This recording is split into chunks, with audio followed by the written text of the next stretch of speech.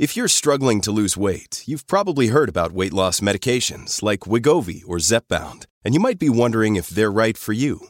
Meet PlushCare, a leading telehealth provider with doctors who are there for you day and night to partner with you in your weight loss journey. If you qualify, they can safely prescribe you medication from the comfort of your own home. To get started, visit plushcare.com/weight loss. That's plushcare.com/weight loss. plushcare.com/weight loss. Let's talk about a story that no one else seems to want to talk about. It's very, very strange. Because 3 weeks later, this mass shooting on the Danforth, it's like a forgotten headline. We know nothing more, really, than we did on the first day, which is not much. We only know what we've been told. Mental illness, not terror. The nation's not at risk. Okay? So then why has the media essentially been blocked out from even getting the suspect's name? Why would his social media be completely scrubbed? Why was an activist given like this unprecedented access to the family of the killer? Who brought him in? These are some of the questions I'd like answered. Don't you think it's odd that some rando activist stranger gets taken into the home of a family whose son just went on a killing spree?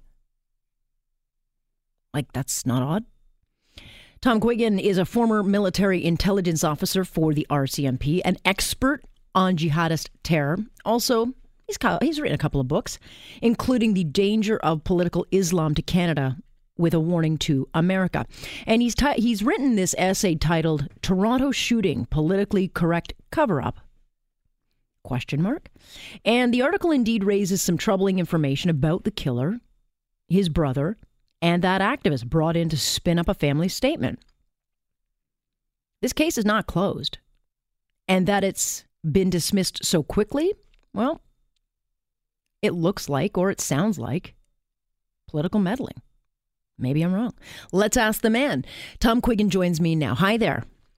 Good evening, Alex. Thank you for inviting me to your show. Well, thank you for finally writing an article I think a few of us have been asking about, but it seems either no one's interested or they're worried they're going to get, painted as racist.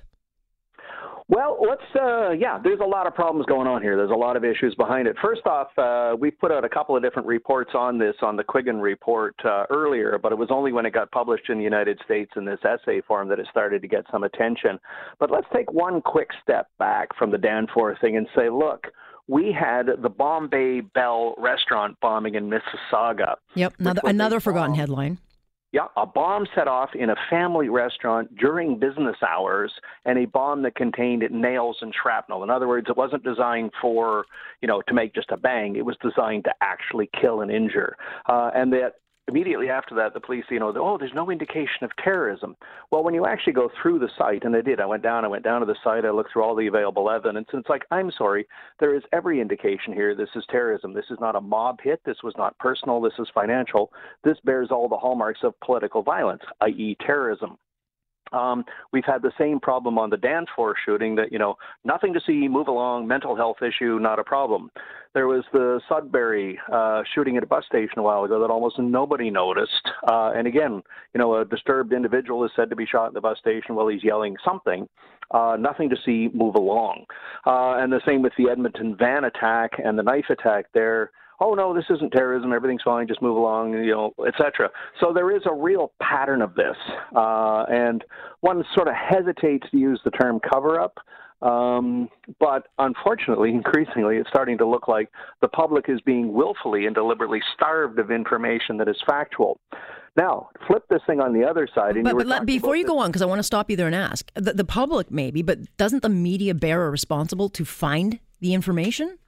Oh, I mean, the lack of curiosity on the part of the media on this one is staggering. There are so many good stories moving around in the background here. It's amazing. And you would think that any competent media organization would be jumping all over these just because they're headline grabbers, if for no other reason. And then, there's the factual bits of what's going on. We're actually critical to the national discussion of where the country's going and what we're doing. So there's, a couple of really good reasons why the media should be diving into a bunch of these stories. But instead, if they don't fit the sort of politically correct social justice warrior kind of narrative that the media is looking to produce, then the stories just get immediately buried. And yeah, I mean, in this particular case, we're talking about how the statement was buried, or the whole issue was buried, saying, well, it's a failure of the mental health system. And, oh, yeah, by the way, we need more gun control. And the only problem is, of course, 3 weeks later, whatever it's been, there's not a single shred of evidence to come out to say that this fellow had been diagnosed as anything at any point in his life. And, oh, yeah, by the way, there's no connection between most forms of mental illness and people who go on mass shootings. So even the whole mental health thing by itself is a bit of a false flag. And then in this particular case, there's no evidence to show that was the problem anyway. What there is, however, is a ton of evidence to show that the individual behind this, the guy who actually wrote the so-called family statement, Mr. Hashim, he has a rather long record of working for something called the National Council of Canadian Muslims, whose parent organization, by the way, is a listed terrorist group. Yeah. He's also done development work for ISNA, the Islamic Society of North America, which has been involved in 3 separate incidents with the CRA, the Canada Revenue Agency, where charitable status has been revoked for funding terrorism. Now, this same Mr. Hashim was the same guy that got the Toronto Star and pretty much the rest of the Canadian media to quit calling it ISIS, the Islamic State, or whatever, and start calling it Daesh. Yeah. And what that was a direct attempt to separate the idea that this had something to do with Islam, when in fact ISIS had everything to do with a particular form of Islam, of the political Islam, the Islamists.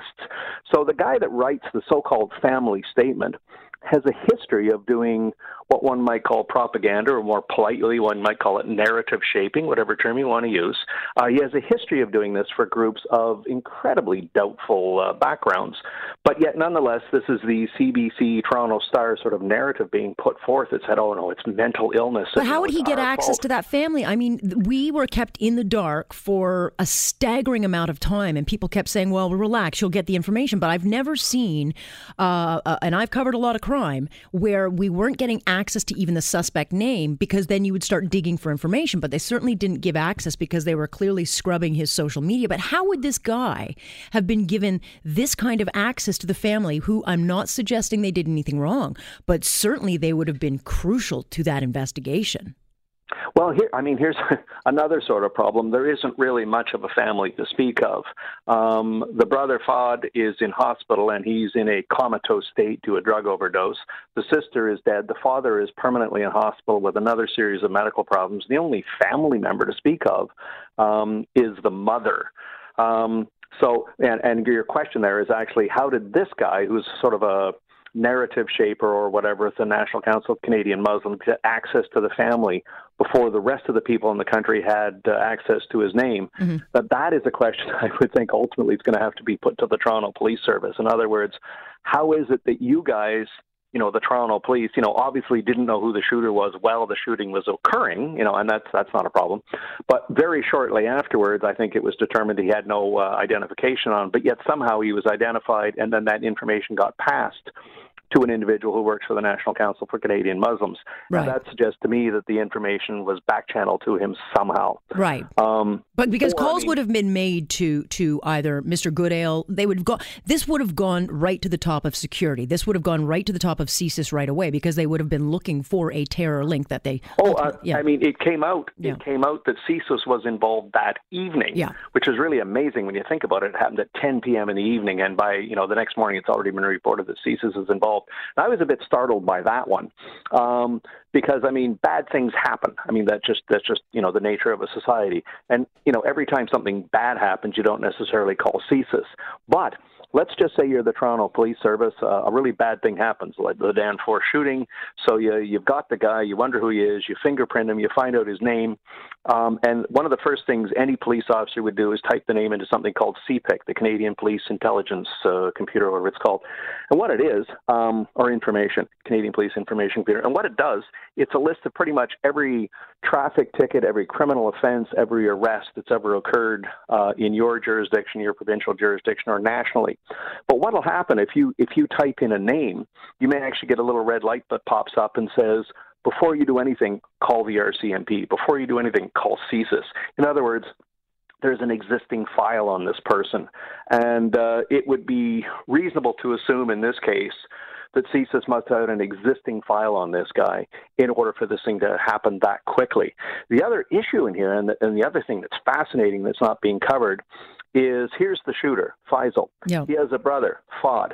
Fahd is arrested with another guy called Ansari, and they had 53 kilograms of carfentanil in their possession. It's going to be a good weekend. I guess that's what we're supposed to believe, that they was just for a fun time. Yeah, I mean, what's fascinating about this is, the street value of this stuff is alleged to be, $13 million or $20 million, depending whose interpretation you take. But the actual, what one might call, wholesale value of this stuff is into the hundreds of thousands of dollars or into a low million number. And if Ansari is supposed to be just some, wannabe gangbanger Toronto guy who's no big deal. He's just some, loudmouth schmuck on the street. What was he doing with 33 guns and 53 kilograms of carfentanil, which is quite literally one of the world's most dangerous poisons? It's about 100 times stronger than fentanyl, and fentanyl itself is about 1,000 times stronger than heroin. Yeah. I mean, this stuff is deadly, beyond deadly. If you picture in your mind, the sweeteners you use in your coffee, not the sugar, but that really fine powder sweetener stuff, if you kind of scratched that out and took 1 grain of that and stuck it on your tongue, hello and goodbye, you're dead. Wow. That's how deadly this stuff is. So there's enough stuff there, depending on how it was cut, who cut it, how it was delivered, et cetera, et cetera. There's enough stuff there to have made up about 280,000 doses of, sort of a heroin substitute to sell to people on the street. Or if it had been distributed correctly, it could have killed like hundreds of thousands, perhaps into millions of people, depending on how it was weaponized. Now, fortunately, weaponizing this kind of stuff is an incredibly difficult process, but it raises the question, like, what was this guy doing with 53 keys of one of the most deadly substances on the face of the planet? Yeah. And this is like multiple times stronger than fentanyl. If all these people that kill these kids that are dying in British Columbia, where they've had 1,700 or 1,800 people dying from drug overdoses every year, that's fentanyl. This stuff is at least 100 times stronger than fentanyl. And again, it's more in itself, which was like thousands of times stronger than heroin. Let me just ask you this quickly, because I'm running out of time. I wish I had another hour with you. But do you believe, Tom, that this is a cover-up, or do you actually think we will finally get the information? One should never assume malice when stupidity will adequately explain the situation. So cover-up, I don't know.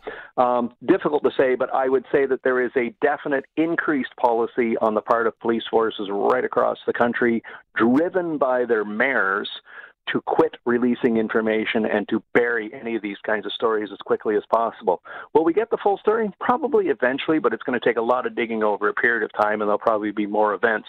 The other thing I'd just say over at the Quiggin Report, one of the things we're doing, and one of the things I'm working on right now, is researching with some of my European colleagues that there is, in fact, a new emerging kind of actor, not a gangbanger, not a serious gang member, not a Hells Angels kind of criminal syndicate, and also not a terrorist, but a sort of blend of a sort of political, ideological identity kind of movement emerging, in which we've seen a number of folks like Faisal Hussein and others in Europe commit these sort of sometimes low-level, sometimes quite disastrous acts of what appear to be terrorism, but they don't really fit into that right category. So there's something merging, there's something different going on here, and I think that's a problem as well.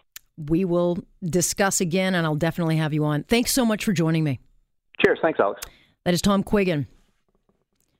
I don't know about you, but something's not adding up. And I sure hope we do have someone who will do the digging on this, because it doesn't smell right.